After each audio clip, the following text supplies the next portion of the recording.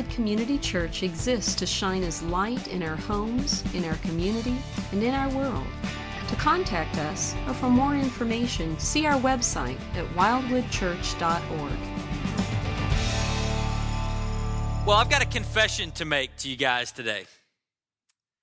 My confession is that I shop on eBay. Anybody here want to acknowledge that they maybe do that too? Okay, a few people, thank you. No hands went up early. It made me feel really alone up here, so I appreciate that. But my most recent bout with eBay actually began a few weeks ago when my dad bought some new golf clubs. And when he bought new golf clubs, he didn't want his old golf clubs, and he gave me those clubs to do something with. I could keep them, I could sell them, whatever. And so what I ended up doing was I was able to take my clubs that I had and his clubs that he gave me, and both of those clubs are like 20 years old, and I was able to sell those on eBay and upgrade into something a little bit newer. And I was excited about that because I like to play golf. And, you know, when you think about what you do on eBay, that's really a lot what it is. And this giant garage sale, that this world's garage sale on eBay, you can go from a club that looks like this, which, you know, that's a fine club. It's you know, from 1985, but it's a fine club.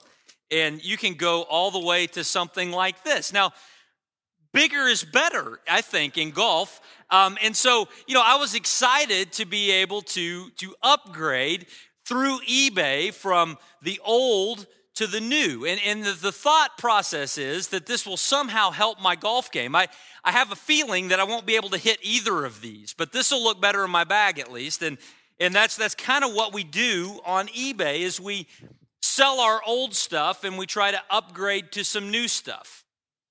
I don't know if your experience has been the same with this website, but it has been for mine. Now, when you think about the implications of that in other areas, I was just thinking about my experience on eBay this last week, and I thought of a very tragic reality, and that is that oftentimes when it comes to having Jesus Christ be the Lord of our lives, we eBay our faith. We eBay our faith. We go into the marketplace of the world and we sell out our God in order to upgrade to something we think that we'll like better. Now, if that sounds like a crude analogy, if that makes you a little bit uncomfortable, you know, it probably should. And yet this is something that we do. It's something that I do. And when you think of what it looks like when we eBay our faith, it looks like when we want our wisdom and not his. It looks like when we want the approval of others and not rest in how he assesses us. It's when we exchange or sell out, you know, our integrity in following his will for our own desires. When we do those things, we engage in this process of kind of eBaying our faith, selling out our God for someone else's junk. And you know, the consequences of that are serious, and the consequences of that are tragic, especially for a group of people like us who God has blessed with so much experience, so much knowledge of him, so much understanding of what he's done in history. How is it that we can be people who have done this, and yet we do it? And you know what? I'm not talking to you, I'm talking to me. And this morning, we're going to see a passage in God's Word from the book of Jeremiah, chapter 2, verses 9 to 13, that will shed a little light on how this plays out in our lives and will give us some encouragement about why it's always a bad trade to try to upgrade, to try to sell out our God for someone else's junk. And we're going to see that in a message that I've entitled, The Tale of the Broken Bucket. From Jeremiah chapter 2, verses 9 to 13. So if you got a Bible, open up to Jeremiah 2. It's kind of right in the middle, just past the Psalms. You get into the big prophets with lots of chapters in them. Keep turning to the right until you get to the book of Jeremiah. Jeremiah was a prophet. That means that God called him early in his life, when Jeremiah was only about 20 years old, God said, Jeremiah, I got a new job for you. And that job is, I'm going to speak to you, and then you're going to go and open your mouth and speak my words to my people. Jeremiah was called to deliver God's message to the nation of Judah. See, the nation of Israel had split into two parts, a northern part known as Israel and a southern part known as Judah. And Jeremiah the prophet was God's spokesman to that southern part of God's people known as Judah. And Jeremiah just so happened to be God's spokesman at a very difficult time in the nation of Israel. As a matter of fact, Jeremiah was God's spokesman at a time when he consistently and continually had to deliver bad news to God's people. And so when we look at the book of Jeremiah, what we see over and over again, and with a couple of exceptions, is Jeremiah calling God's people away from their error and back to the truth. And we're going to see in Jeremiah chapter 2, verses 9 to 13, that God's people had wandered and made some bad decisions that unfortunately we probably can relate to. So let's look at Jeremiah 2, 9 to 13. Now we're going to see about three things today, the first of which is this. The first thing we're going to see is that it didn't take 10. It didn't take 10. Now, what is it that I'm trying to communicate when I say that? God gave 10 things to his people Israel. What were they? The 10 Commandments, right? See, God had initiated his relationship with the people, with the Jewish people, with the nation of Israel, while they were held captive in the land of Egypt. And God called them out, and through miraculous events, he brought them out of the nation of Egypt. And then as he brought them out, he established a covenant with them that was made up of various laws where God was communicating the path to godly living.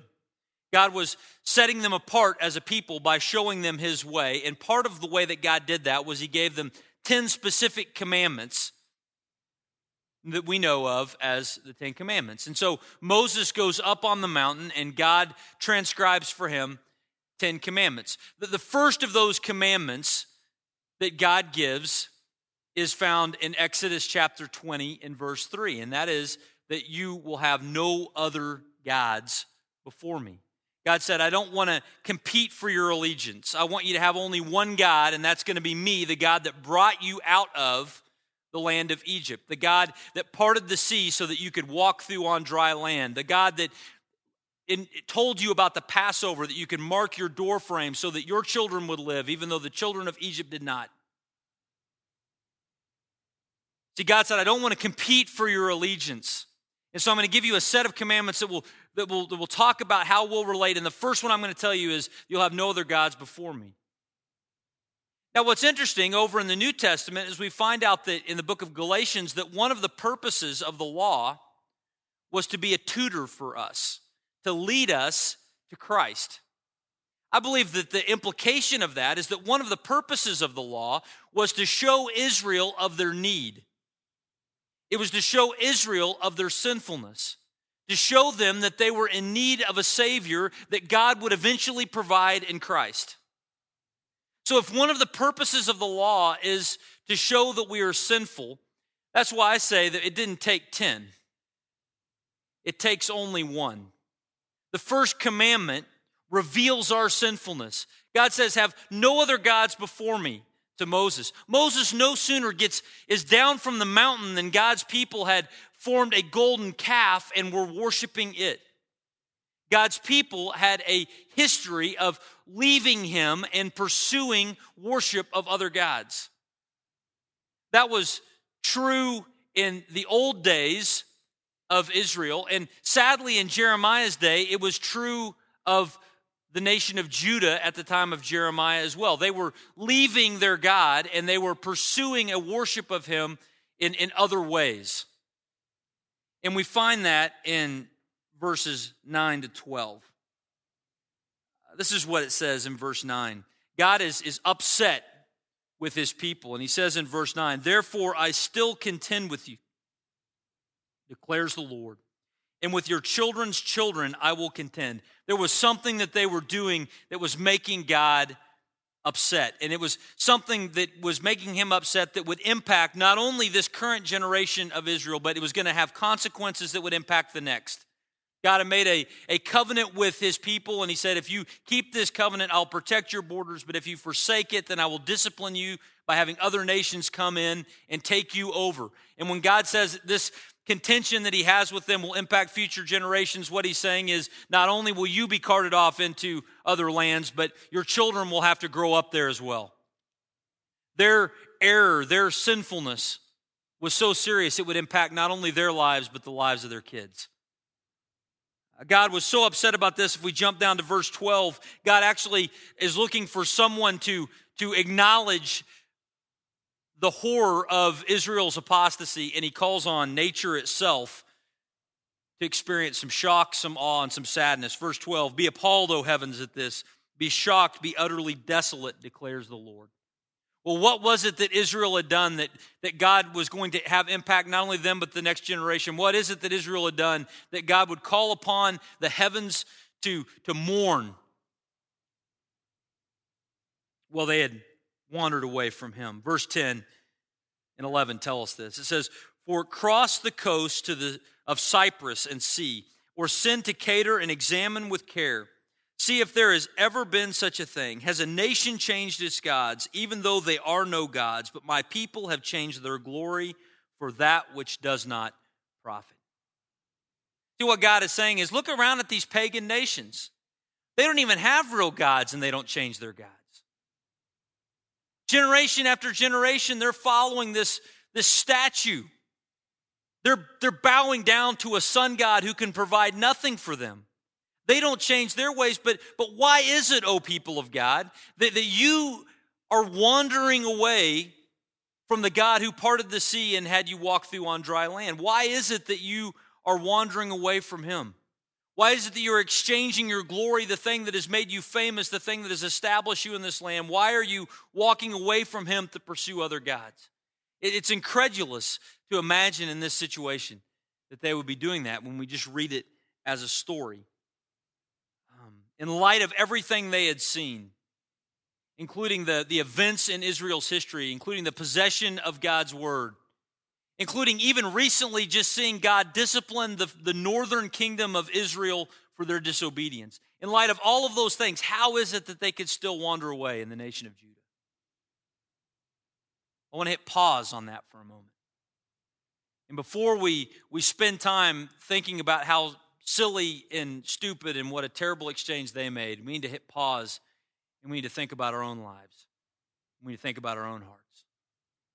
Because the problem of God's people exchanging him, eBaying him for something newer, something that does not profit, someone else's junk, did not die with the nation of Judah in Jeremiah's day. It's something that continues on today. And we've just gotten better at disguising it. Back in the old days, there was an agricultural world. People would bow down to the sun god because if the sun didn't come up, and they would bow down to the rain god because if the rains didn't come down, the crops wouldn't grow and they wouldn't have provision for their people. They were very tied into those kinds of things, so their worship was tied into those kinds of things.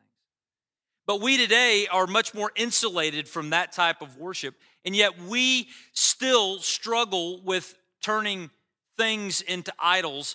We still struggle with the first commandment. We still struggle with having God be the priority of our life. Tim Keller, in his great book, Counterfeit Gods, talks about our propensity to create idols. And what he calls an idol is anything that is a good thing that we have made into an ultimate thing. In our world, we get very good at taking something that is good and making it priority over our entire life. Think about the good things that we have in our lives that we turn into ultimate things. Things like stuff. We like stuff. Think of everything that falls under that category of stuff. You got money, you got security, you got the IRA, you got the house. You've got the things that provides, vehicles and education, all of these things that stuff provides for us. Those are not bad things. As a matter of fact, those are good things. God has placed us in a physical world. We need physical things, and we use physical things every day. But what happens when we take a good thing and we make it an ultimate thing? What happens when we take stuff and we make it our God? That's when we'll do anything and we'll compromise our values and we'll disobey God in order to increase our stuff. We'll do things in our business that we know are wrong, but we do because it will increase our bottom line. We conceal things so that we can, in a white-collar way, steal from our family or from others, or from the government here on tax weekend. See, when stuff, a good thing, becomes an ultimate thing, we sacrifice all else to obey it, even if it means disobeying God. What are some other things? How about love? Who doesn't like love? We love love. We write music about love. We want love. We want acceptance. We want approval. But what happens when we take that good thing of love and we make it an ultimate thing? It has tragic consequences. One of the expressions of this is when we begin to look at the approval of others as the dominant thing that marks our life. And we will choose to obey God or disobey God insofar as it's the popular thing to do in the world in which we live. If it's popular, I'll do it because my God is not the God of the Bible. My God is the approval of others. We'll do things in certain ways because we want the approval of our boyfriend or our girlfriend or our husband or our wife or this group of friends or that group of friends because they are our God, not the God of the Bible. We have taken this good thing and we've made it an ultimate thing, and it has tragic results. How about experience? There are many wonderful things to experience in this life, but when we take that good thing of experience and we make it an ultimate thing, we say, I'll do whatever I need to do in order to have fun, even if that means disobeying God's will. I think that this is so much of what happens in the lives of people in the sexual area. They want to pursue an experience. This is what happens in the realm of illicit drug use. I want to feel better. And when those good things become an ultimate thing, we'll end up disobeying God in order to get it. Not trusting in God's provision for sex within marriage, but going outside of that, whether it's pornography or extramarital affair or a premarital affair, sleeping with someone who is not your spouse. This is what happens when we take a good thing and we make it an ultimate thing. It causes us to violate the first commandment. And unless we shake our finger at the book of Jeremiah and the people of Judah, we need to realize that their problem is our problem. 17th century English preacher David Clarkson says this. He says, though few will own it, nothing is more common, speaking of our struggle with idols. He says, if we think of our soul as a house, idols are set up in every room, in every faculty. As Keller quotes this in his book, he makes the statement that our hearts are idol factories. And you know what? That's not just true of the people of Israel. That's something that's true of us. It's something that's true of me. And so when I say that, I just want to challenge us to think through right now, this morning, before any more time goes on in our lives, in what ways, in what areas are we eBaying out our God? We're selling him out for someone else's junk. We're trading our allegiance to him for allegiance to stuff or to love or to experience. See, this was Israel's problem, but this is our problem as well. And what's fascinating is that Jeremiah, after he calls God's people out for this problem, makes this statement to them in verse 13. He basically says, it is always a bad trade. It's bad to trade a living spring for a broken bucket. It is always bad to trade a living spring for a broken bucket. Look at what it says in verse 13. God is speaking through Jeremiah to his people. He says, for my people have committed two evils. They have forsaken me, the fountain of living waters, and have hewed out cisterns for themselves, broken cisterns that can hold no water. See, what he was saying was it's a bad trade because God, if we rest in him, if we find ourselves in him, he will provide for what we need. But when we go outside of that relationship, we end up finding ourselves compromised and in spots that are not good for us because nothing else can satisfy us the way that God can. And he uses, to describe this picture of a living fountain or of a cistern. A living fountain would be like a spring of fresh water coming up out of the ground. Some of you went to the father-son or father-daughter camp out last spring, last April, coming up again at the end of this month. Went up to Roman Nose Park. There's a spot where water is just gushing out of the ground there. I saw pictures of you guys playing in it. It looked a lot of fun. That's an example of some living water. It's water that is springing forth. It's good to drink. It's fresh. It's clean. It's cool. Compare that to a source of water that would be from a cistern. A cistern would be a large bucket that they would construct in order to catch rain as it falls. And in a place like the Middle East, in Palestine, where water is a precious commodity, that was a very unreliable water source. First of all, you could get cracks in that cistern and the water could run out and you'd have no water. Second of all, it could not rain for a while and there could be no water in your cistern. Third of all, the water could taste really terrible because it's just sitting around stagnant all day, gathering mosquitoes and disease and whatever else. There was a man named W.H. Thompson who wrote of the Middle East and of the situation with water, and this is what he said. It's fascinating. He says, the best cisterns, even those in solid rock, are strangely liable to crack and are a most unreliable source of supply of that absolutely indispensable article, water.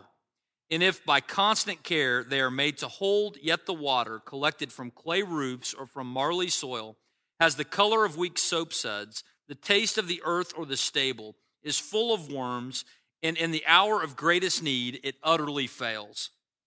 Who but a fool positive or one God mad in love of filth would exchange the sweet, wholesome stream of a living fountain for such an uncertain compound of nastiness and vermin?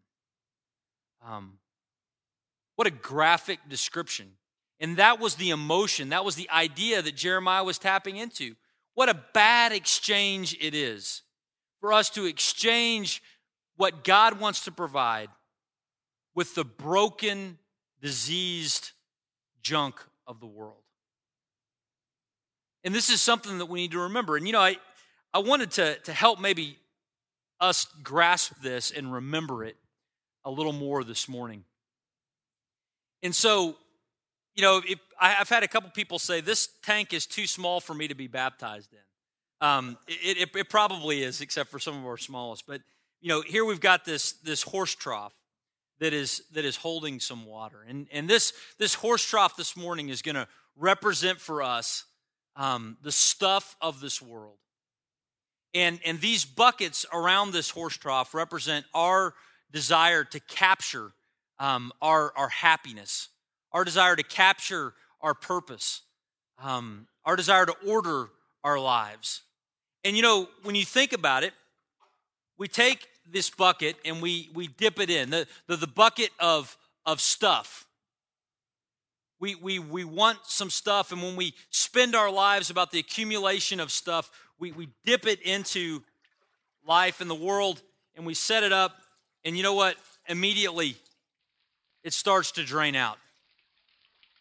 I had a friend that when I lived in Texas, and he really wanted to have a pickup. And he talked about this pickup, and he really wanted the pickup, and he thought that when he got the pickup, everything would be good. And you know what he told me after he bought the pickup? He looked in the rear view, and there was no boat behind it. That's just what happens to us with stuff, right? We get some of it. We want more of it. Why? Because it's a broken bucket. It's leaking out.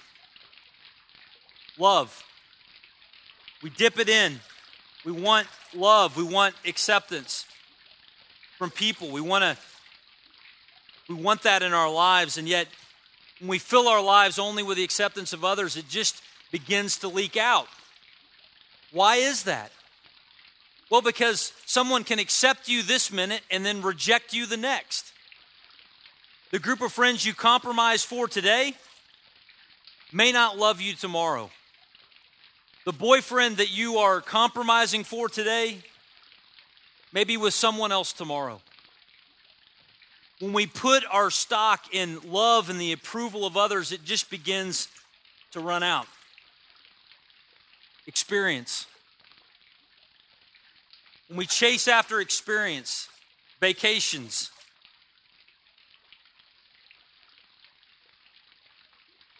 sexual experience, whatever it is, it's never enough. Why is that? Because when we pursue those things, there's holes all through it. We consume that time, we consume that moment, and it just begins to drain. And you know what, as I was thinking about today and thinking about this idea and this illustration, I had another bucket, and my grand thought was I would take this bucket and I would fill it up and I would say, look at this. This is the bucket that Jesus is for us. It fills up and it never goes anywhere. But you know what? That's not what the passage says. The passage does not describe Jesus as a bucket. The passage does not describe God as a bucket, does not describe God as just that which doesn't run out and empty because it's a bucket without any holes in it. You know what it describes God as? What does it describe God as? A fountain of living water. That means that when we are trusting in God, though our lives are broken in holes, we'll say it, our lives are broken and holy, all right? Though our lives are broken and holy, when we are trusting in God, we are connected to the fountain of living water that when we drain, He fills. And He does it again and again and again until one day He gives us a bucket that isn't broken. But in this life, we're connected to the fountain of living water. Now, here's the question. How foolish is it? How foolish is it for us to spend our lives pouring our resources into a broken bucket when we could be connected to the fountain of living water? This is the question that Jeremiah was posing to God's people. This is what he was challenging them with. He was challenging them to trust in Him. So what do we do with this? What do we do with it? I want us to quickly, I'm going to mention three things. And while I mention these things, I'm going to go ahead and have the band come on up. We're going to close in song here in just a moment. But as we think about this, I would call this life application, but Bruce actually has that trademarked, and I'd owe him lunch this week, and I'm not going to do that. So, but what are we going to do with this message? What are we going to do with it? I think there's three things that we need to do. The first one is this. We need to recognize. We need to recognize the good things in our life that we tend to make ultimate things. As I was talking, no doubt there was something or some things. You know, our lives are a house with many rooms. There's idols in all of them. What are the places, the areas, the things where we tend to eBay our faith? We tend to sell out God for someone else's junk. We need to recognize where those things are. The second thing we need to do is we need to remember. We have a bunch of buckets up here on the middle of the room. When you see those buckets, I want it to just be a reminder. I was talking to Brian Hayes about this. He knew somebody that had a broken vase that he sat on his back porch as a continual reminder of the fact that the things of the world don't hold water. Whatever you need to do in order to be a reminder. Because we've got these areas that are idols. That's common to being human, but we need to think ahead. Where does that go? Where does that experience, if we chase it, it ultimately will not provide what we hope it will? This stuff will eventually break or we'll get tired of it. When this person that we're seeking the approval of may reject me tomorrow. When we put all of our hope in those things, it's a broken bucket. The water will run out. And the third thing that we need to do, we need to recognize, we need to remember, The third thing is we need to replace. You know, our lives, our bodies were created to have a God. They just were. God created us to live in relationship with Him. Sin has distorted that. Sin has disrupted it. But in order for us to relate to live life, we're going to find something that will order our lives for us. When we find the idols of our lives, we need to replace them. Not just ignore them, not just run away from them, but replace them with something better. Not with a broken bucket, but with a fountain of living water. And that is found only in Jesus Christ. This is what we have found as we have turned to Him in salvation. We've found that our good works, our good deeds are a broken bucket. Therefore, we need His fountain of living water, His fountain of forgiveness to cover us and cleanse us and make us new. And we need to take that same attitude of faith and apply it throughout our lives. We're going to reflect as we close, as we sing this song, Enough. We're going to be singing about how we're recognizing that all of our God is more than enough.